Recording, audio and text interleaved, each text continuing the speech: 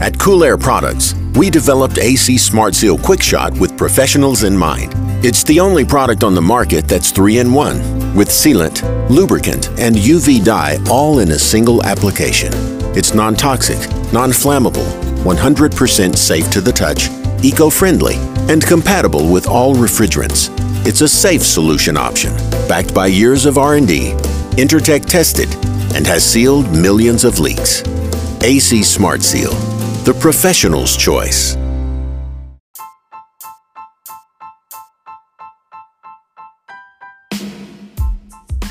What's up, guys? Welcome back to the HVAC Know It All podcast. We have a bit of a strange podcast for you today.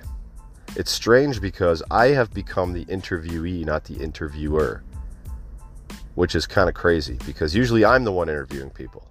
How dare I be interviewed? Just kidding. So the way it happened was Josh Zolan, who was on my podcast a few months back promoting his book about the skilled trades gap, invited me onto his podcast. Now, Josh is an author, podcaster, and business owner. He owns an HVAC business out in Arizona. His book that we talked about previously, Blue is the New White, The Best Path to Success No One Told You About Until Now. And it's speaking on the skilled trades gap that's going on in the world, but mainly in North America. So Josh invited me on his podcast, and we had a great discussion. We did this conversation through a platform called Zoom, like a video chat. So Josh has the video on his end. I got the audio. He was nice enough to send me the audio so I could put this out onto my podcast. So thank you, Josh, for that. Now, Zoom is a pretty cool platform. He's on his mic in his office, but I'm in my van, and I set my phone up on the dash. I probably should have put in a headset because it would have made the audio sound a little bit clearer, but it's fine. I mean, there's nothing wrong with it. It just would have made it sound a lot more crisp. Anyway, guys, the interview is great. Josh asked me a lot of good questions that I had to stop and think about, and I really enjoyed the conversation, so I hope you guys do too. This is the HVAC Know It All podcast. I am your host, Gary McCready. So as per usual, I'm just going to go over a few things here. MP Math on Instagram, I was going through my feed. He purchased a leak detector, hydraulic swaging kit, vacuum pump, and a recovery machine, I believe. And I said, hey, did you save some dough? Because he bought them at TruTech Tools. And he's like, yeah, thanks to you. Well, it's not really thanks to me. It's thanks to TruTech for allowing me to spread the word on their promo code that has been designed to kind of outfit my project here. Promo code is Know It All. You save 8% on that stuff. Anything in the store except for Fluke, FLIR, and Testo. If you want some Testo savings, I have a preferred pricing link I can send you. Just hit me up and I'll send you that. Not a problem. Danfoss has another app that's great. I just tried it, checked it out. If you're thinking about doing a refrigerant conversion, it's the low GWP tool. So I download it. It's very easy to use. Just one page, it looks like. So you enter the Danfoss TX valve you got. You enter the refrigerant existing, the new refrigerant you want to use, and then it spits out the amount of turns you need on the TX valve, and it spits out the capacity that you're going to get out of the new refrigerant, which is kind of neat. So check that one out. Last week I used Viper Coil Cleaner. I hadn't used it in a bit because I hadn't come across a dirty condenser in a while. They're great for the smaller condensers because it's in a can, an aerosol can. So I used it on an upright reach-in cooler. The condenser was dirty, sprayed it, foams out, brings the dirt with it, and then you take like a soft bristle brush and just kind of wipe any excess or excessive dirt off. And the thing's shiny, it's clean, stuff is amazing. So check that stuff out as well. House Call Pro, guys, dispatching, invoicing, work order software, estimating, it's all in one. There's been a bunch of people checking it out. I know for some people the season is switching over, so it might be kind of flat right now. I know in Texas it's actually, somebody said that it's record breaking for the month of September for days over 100 degrees, which is kind of crazy. So Texas, you guys are busy, I know that. But if you're not busy and you're looking to enhance your business in some way or form, check out House Call Pro, guys. housecallpro.com/HVAC know-it-all, and I will leave the link in the podcast notes.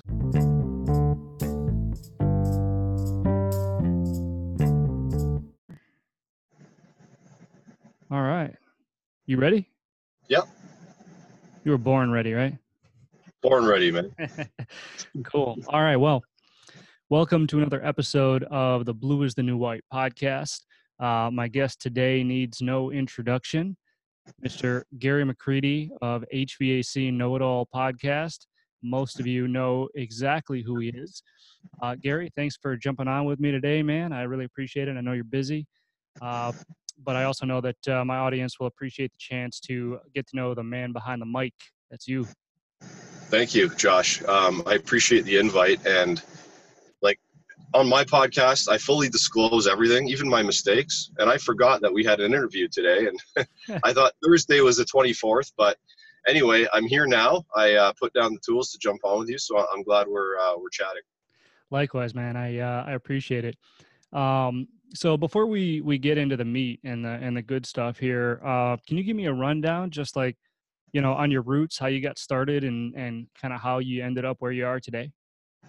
Yeah. So in high school, I didn't really know what I was going to do after I left high school. And I'm pretty sure I've told many renditions of the story before, but my dad was always on my case about getting into a trade. And I remember one time he brought home this video of the stonemason thing, and I'm like, nah, I can't. I don't know. These guys were hauling around these big stones and stuff like that, and I'm like, no, that's not for me. So anyway, he had the HVAC guy that took care of the plant that my dad maintained, and sat down on the couch with me, and it sounded pretty cool. And I went to a school called Humber College in Toronto, and they had a refrigeration course, and it was a 2 or 3 year course. And I think I did the 2-year option, and I liked it, and I left and got a job probably within the first month or so of leaving, because I just handed out resumes to so many local companies in the area, right? And I got a call from one, and I ended up going to that interview with a cast because I had broken my thumb in a weird accident on rollerblades that may or may not have involved alcohol. But so I went to the interview with a cast on, and I got a second interview out of that, and then I got hired, and I'm still with the same company today, and that was almost 20 years ago. So that's kind of how I got into HVAC in a nutshell, really. Oh, that's cool. So you've been with the same company almost 20 years. There's a lot to be said about that. Yeah. I mean, I started out in it was kind of like a pressure cooker of the way that the owner who owned the company when I first started, he ran the place very intensely. So I learned a lot because I was thrown into the fire, and I had to kind of fend for myself, and I was surrounded by a lot of other techs that were taught the same way.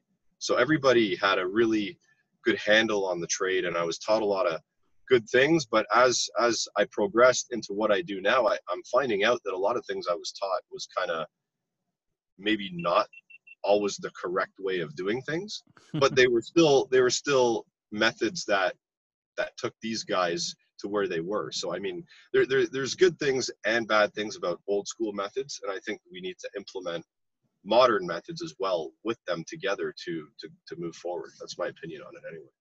Yeah, absolutely. And it's funny you bring that up, because I mean, I was the same way. My dad, had taught me, and he taught me like the old school ways of doing things, which, there's different ways of doing things now, obviously. So let me ask you, when you were when you went through refrigeration school, did you find that the fundamentals that you learned in that class helped you immediately, or did you rely mostly on the field training that you got from the experienced techs? I found that when I went into the field, the basic knowledge I had did help, but it was book knowledge. And my problem was the tools, because I was never a hands-on tools kind of guy, right? And my major learning curve was using tools and learning how to use the tools. But once I got past that and the basic knowledge from schooling, and it all kind of came together as one, it took a while. It took, I would say, 2 to 3 years before it really started to click for me. But when I went to my first, see, in Canada, we do an apprenticeship, and there's 3 blocks of schooling, and the first one you go to is basic. And when I went to basic, it was 3 years into my apprenticeship, right? And I found that because I had gone to a pre-apprenticeship course and gotten that base knowledge, that I knew a lot more than these guys coming in who had never gone to school before. So I would say yes, it did help a lot, going to pre-apprenticeship school and getting that basic foundation for sure. Cool. Yeah, and that's always kind of been my thought on it, because I went the opposite way. I didn't go to trade school. I learned everything, in the trades from my dad, Yeah. who went to trade school later in his life for something that he never ended up pursuing. He went to school for HVAC and refrigeration after he started, repairing the restaurant equipment, and he stuck to restaurant equipment. So, that's kind of the way that I learned. And I always thought that if I had gone to some type of trade school, that I probably would have been able to learn a little bit faster, because I had the fundamental book knowledge to build on. Mhm. And Yeah. kind of same way with me with the tools. The most experience I had with tools when I was a kid was taking a hammer to my Rock'em Sock'em robots, see how they work. Yeah. My parents did not appreciate that after Christmas morning, I'll tell you. But anyway, neither here nor there. So look, we both grew up kind of in a time where I don't think either of us thought that the trades were going to be broadcasted, the way that they are right now, or the way that they're starting to. But obviously, we take advantage of the opportunities that we have in front of us in this day and age, that what this day and age provides. So, how did you recognize the opportunity to start a podcast, and why did you do it?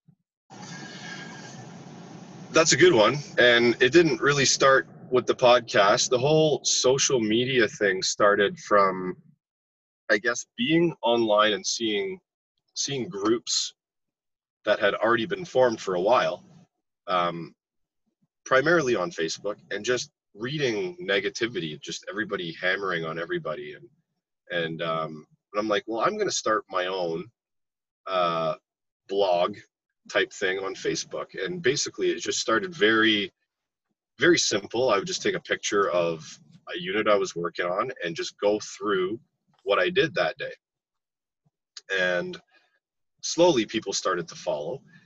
And I found that being positive in these posts was actually creating a snowball effect of positivity, and more people were jumping on board that way of doing things.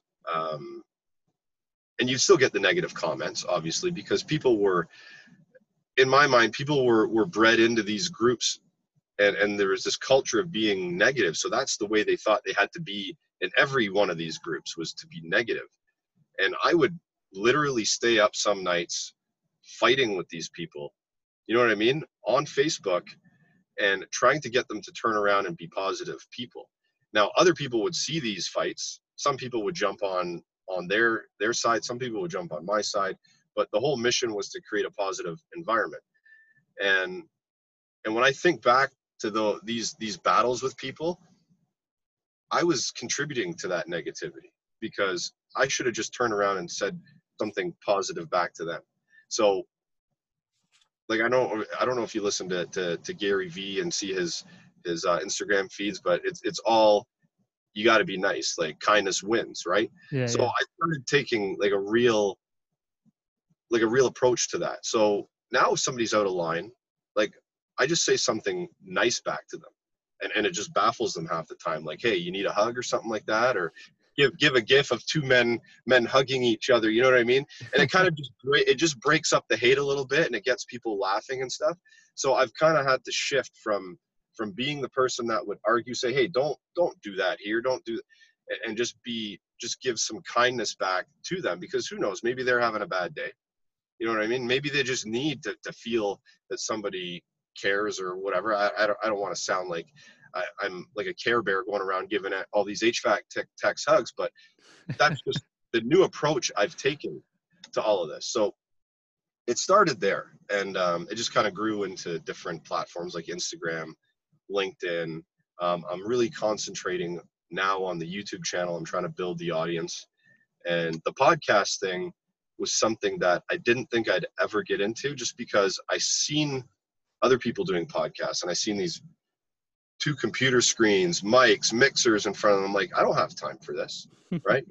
And then I scrolled through my Instagram feed one day, and I seen this ad for Anchor. And it was like the simplest way to produce a podcast, or whatever their slogan was at the time. So I downloaded the app, and from there on in, it was history, man. You just pick up the phone, you press record, you hold the phone to your ear, and you can record a segment. And I can do it in my van, on the roof, wherever I am, right? And the audio sounds pretty good just straight from a phone. Like, I've experimented with different mics, like a headset, I had a little video game mixing thing with a video game headset, but I just went straight, press the button on Anchor app, and right into my phone, because the mic on a phone is actually really, really good. And that's kind of how the podcast started. And I've just been kind of growing with it through time. It's been almost 1.5 years now since I launched it. And I'm enjoying it, actually. I didn't think I would enjoy the podcast aspect, but I actually really do. That's awesome. So it actually started on Facebook, and it's funny you mentioned too that taking a positive approach, because I've noticed that a lot on Facebook too. Not so much now. I think it's starting to get better, but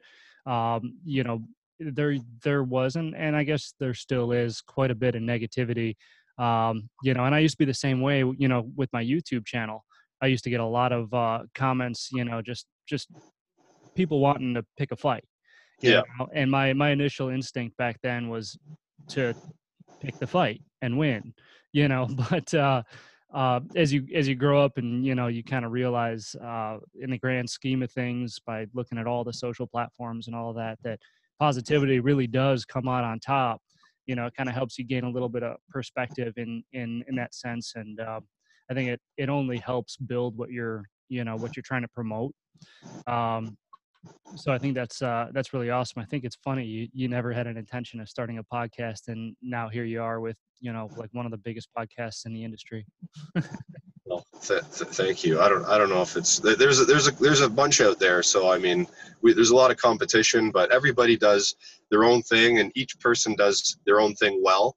I'm just doing the way I want to do it, and if people listen, man, that is fabulous. And anybody that's watching this or listening to this that does tune in, I really appreciate it. 100% for sure.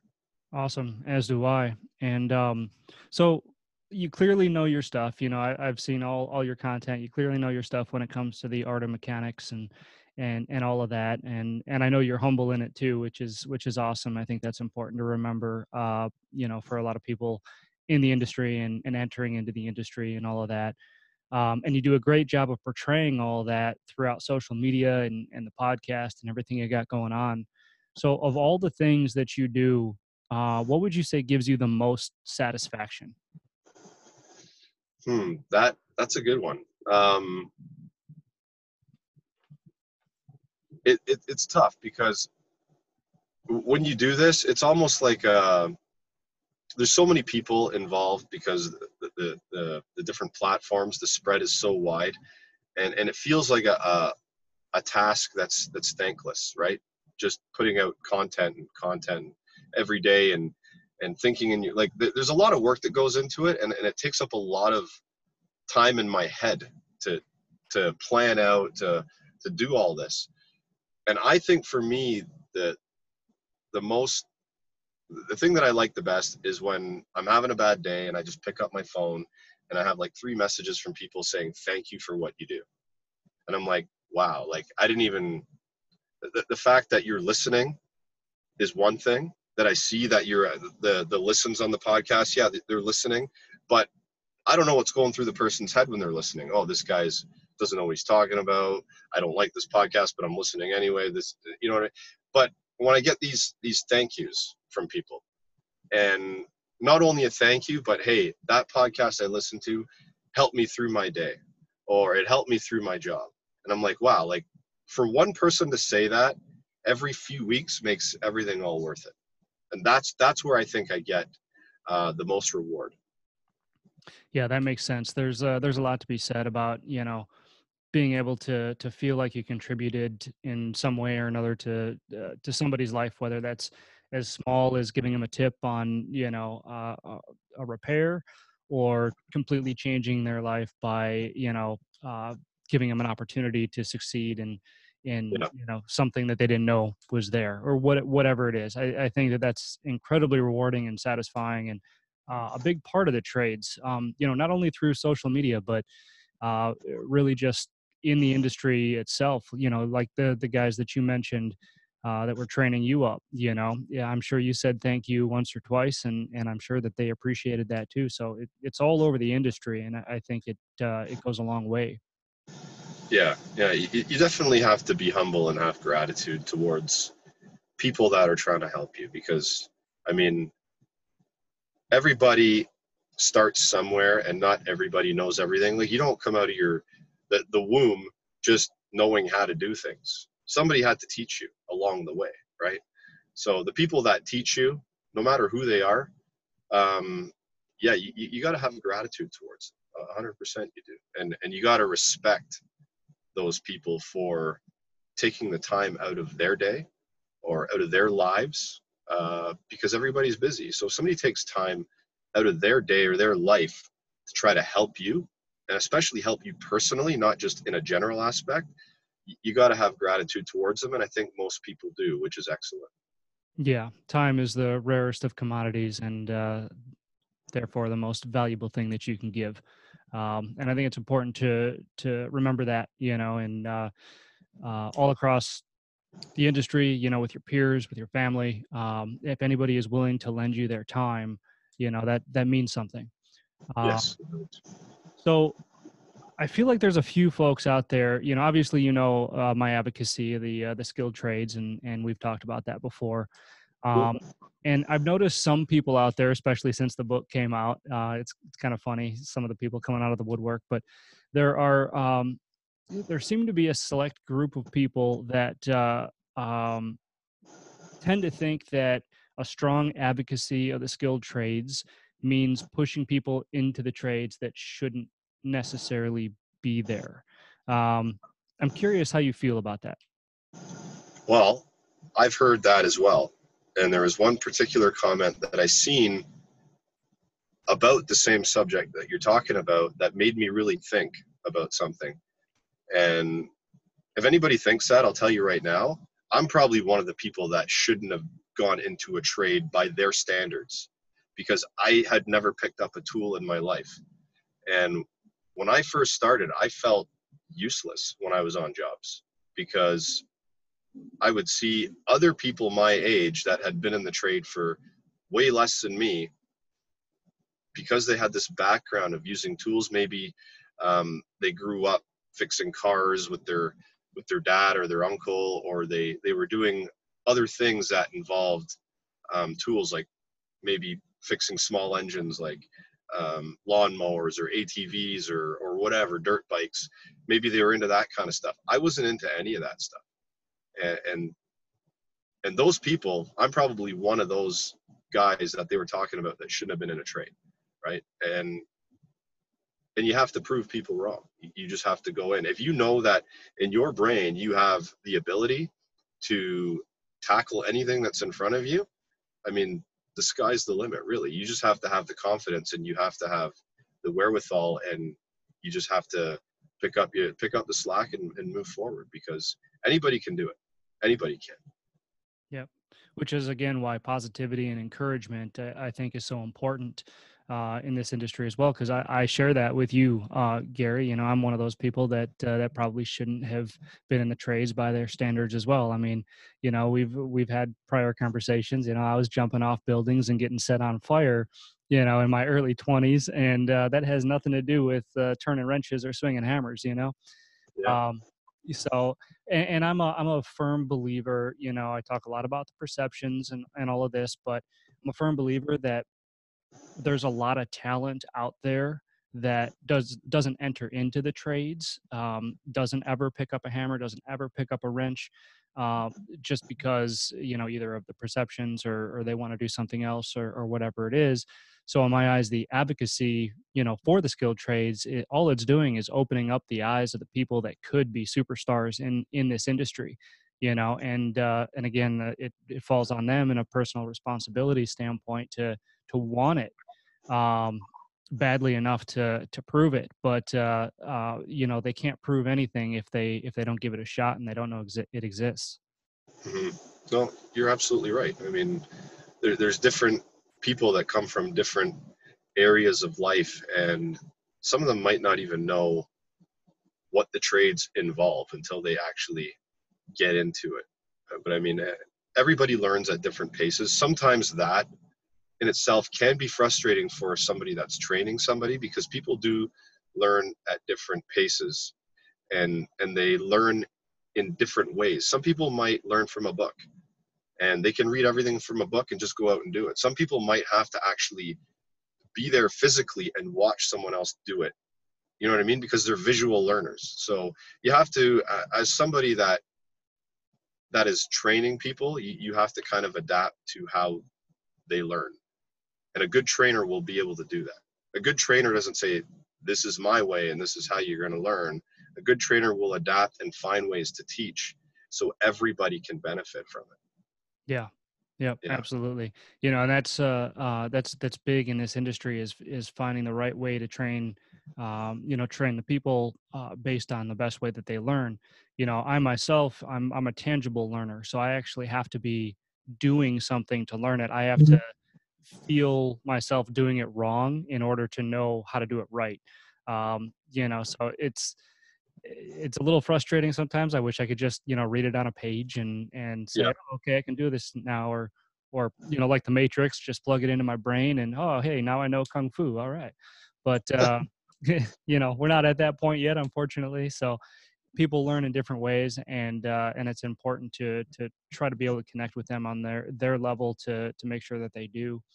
Um, so yeah, I talk about the skilled trades gap every once in a while, you know. So I'm curious.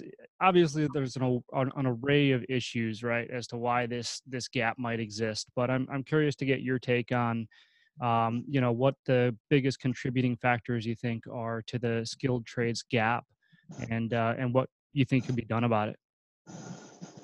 So when I look at my kids, like my oldest is 10. So my oldest kid, like my kids, they know what I do for a living, and they've seen me fix things around the house and all that. But that stuff interests them to a certain point. Like that, they want to go out and start learning how to use the lawnmower to make money and cut grass and stuff like that. But what really interests them is the internet, and watching people that they enjoy watching making YouTube videos and making money, and doing what they love.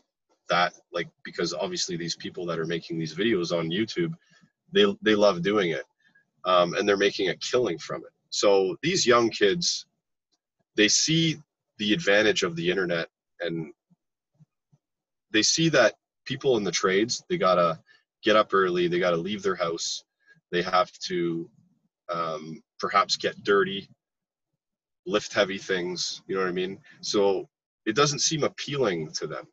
And there's been many people that have talked about the way the trades are portrayed on TV and movies and stuff like that. Everybody seems to be like overweight, messy, dirty.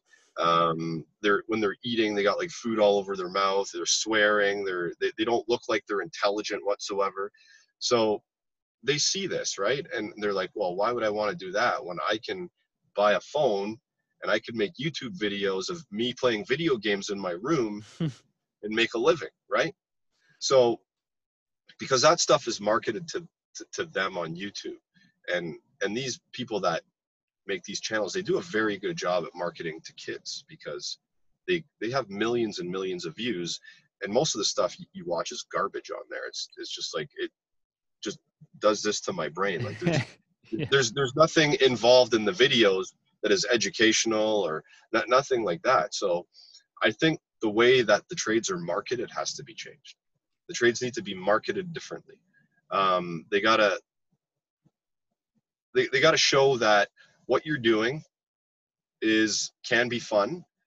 Maybe yeah, you get dirty, but at the end of the day, you're gonna feel this sense of pride in you, because most of the trades that are going out are helping people, customers, whether it be fixing their air conditioner, or fixing a single lady that's a widow whose garage door has failed and she can't open it. At the end of the day, you do something like that for somebody, yeah, you're getting paid, but you also feel a sense of pride in you that you're out there helping people.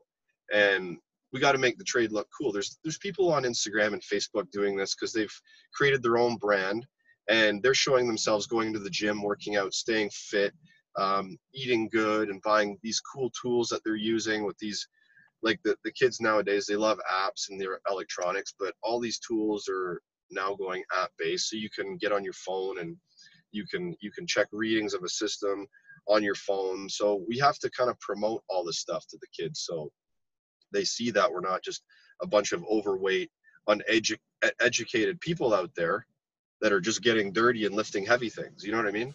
We can actually do some intelligent things, and we can actually help a lot of people by being in a skilled trades, and we can take it further. We can own our own businesses, and we can branch out to different things along the way, right? Yeah, absolutely. And that's the constant, that's the thing that I hear the most is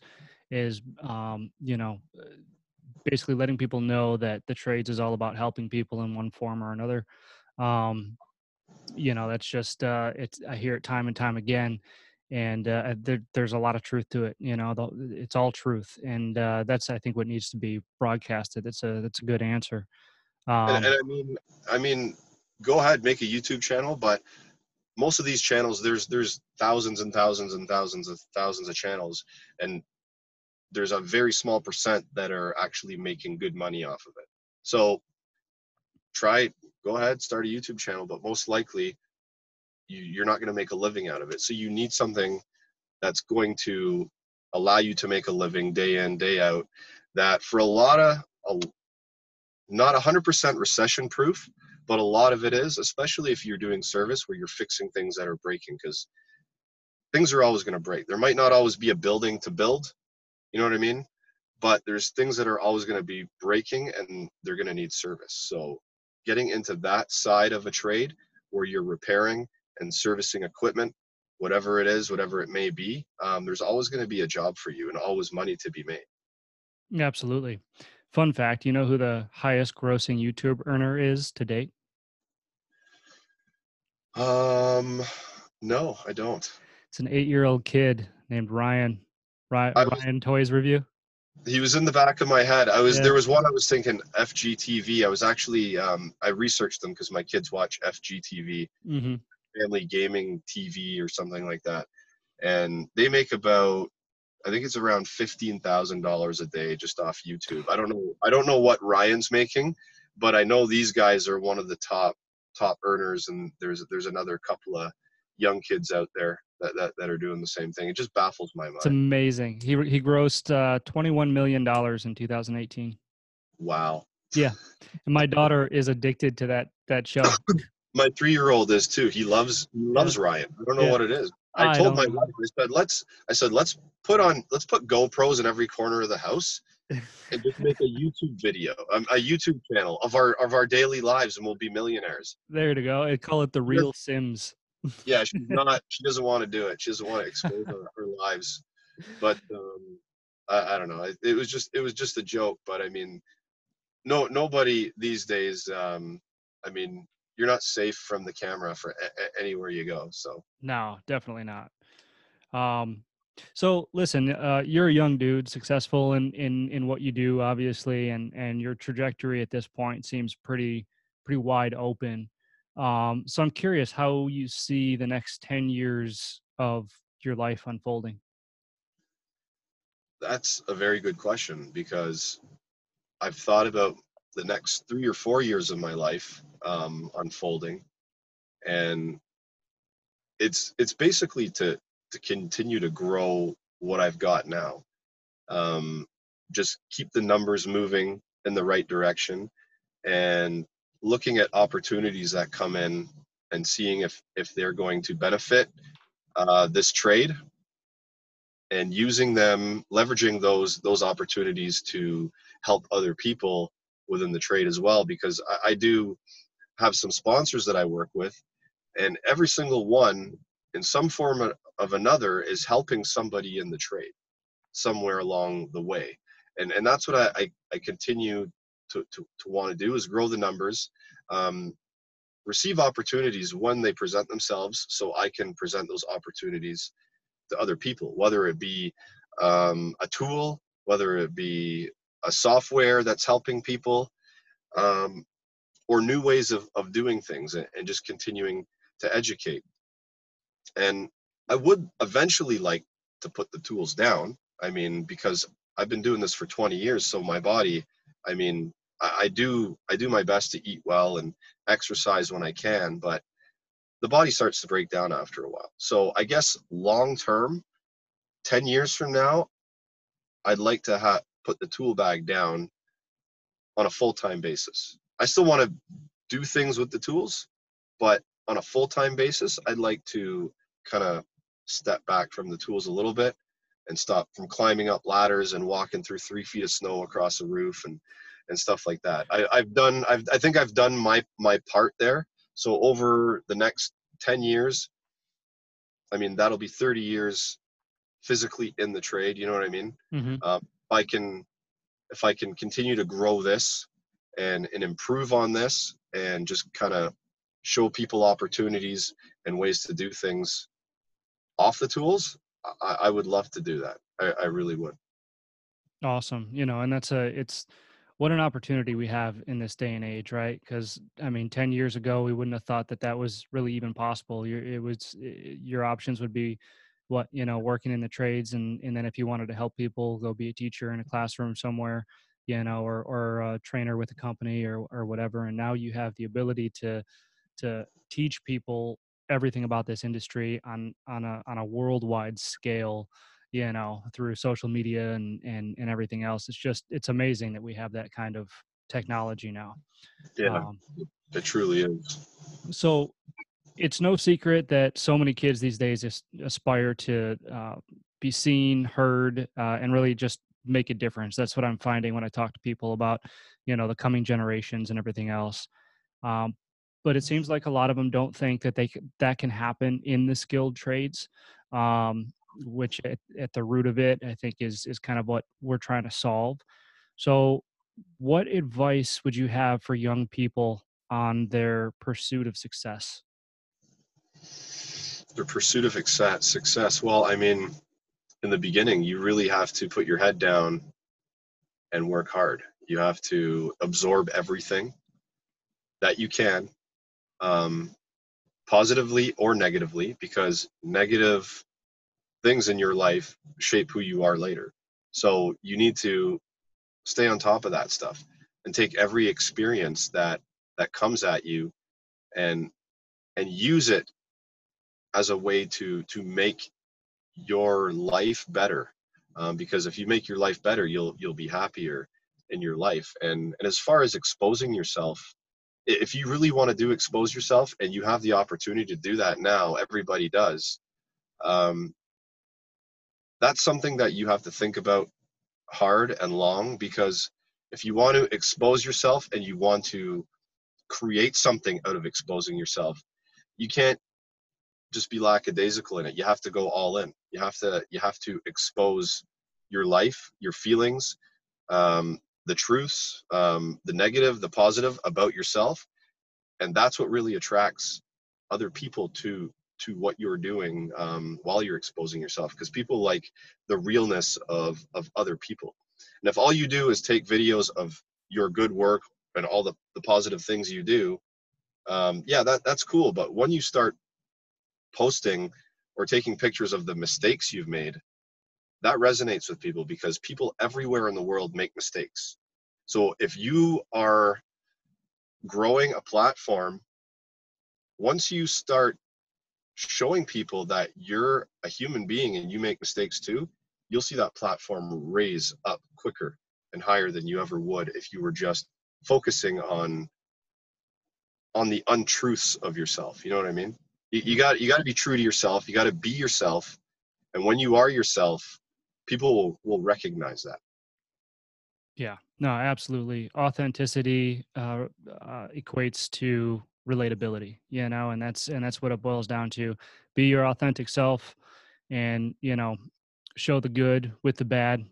Because everybody has good and bad, and then those people will relate to you, and the easier then it is to reach them in the way that that you hope to reach them, and that is the objective after all.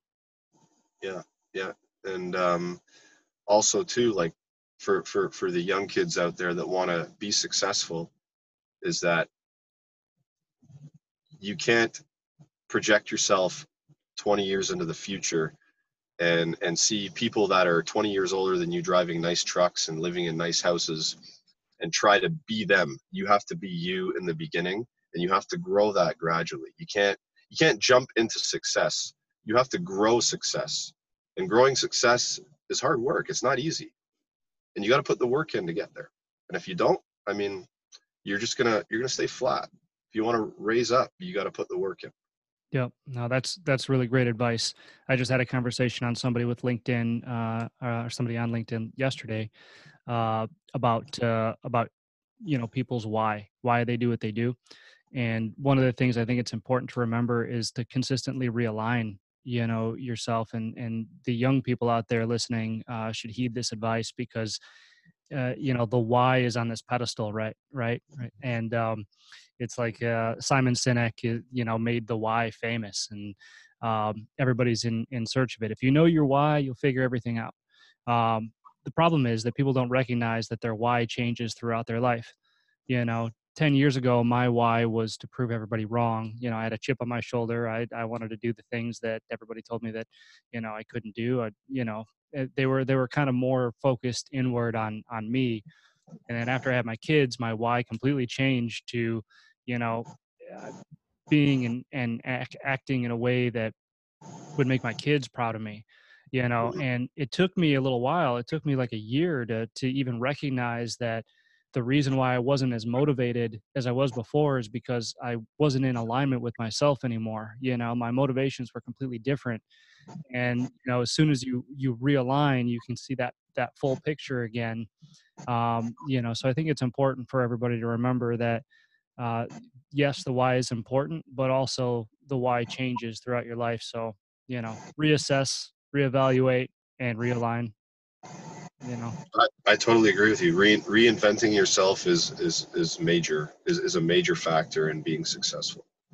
And also too is looking in the mirror and realizing that what you're portraying yourself as sometimes is not who you really are, and just taking it down a notch and just being yourself. I mean, a lot of people walk around and they act like they're the best at everything. They're a badass, but that's because they're portraying themselves as something they're not.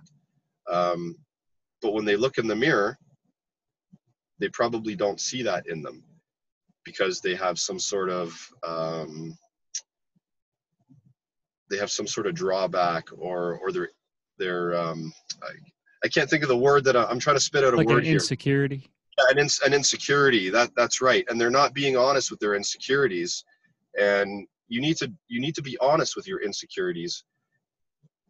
And like I said, if you let the world know what your insecurities are, and this is crazy because I always think of this as a way to keep the negativity down on a lot of things I post on social media. And it was actually funny because Gary Vee, who I follow and I listen to a lot of his content, actually posted something similar not too long ago. So have you ever seen the movie 8 Mile? Yeah. With Eminem? Okay, Yeah. so the last scene or one of the last scenes in the movie, when he goes up against the other rapper in the rap battle, all he does is talk about everything that's negative in his life and throws the mic at the guy, and he's got nothing to say. Yep. Right? Because he just exposed himself. And that's what happens when you expose yourself. when you expose yourself and put everything out front, nothing can come back at you because you've already said, hey, this is me. What are you going to say? I've already admitted it. Yep. Tell Right? these So people something about me they don't already know. yeah, exactly.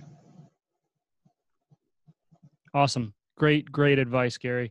I know you're busy, so we'll wrap it up there. But I really appreciate you jumping on with me as always. And is there anything else that you want to add before we wrap it up?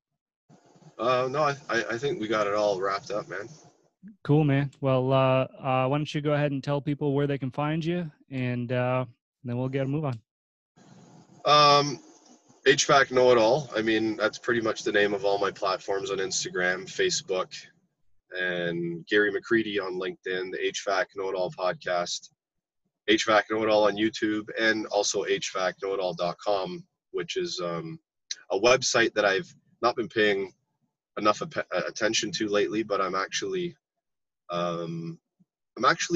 possibly looking for some writers to do like a piece once a month. So if anybody's listening and they want to write technical pieces on the trade, hit me up, Gary at HVACKnowItAll.com, or message me on one of those platforms, and we can go from there. Awesome. Well, again, I appreciate it so much for your time, Gary. Thank you. No problem, Josh. Have a good day. All right, you too.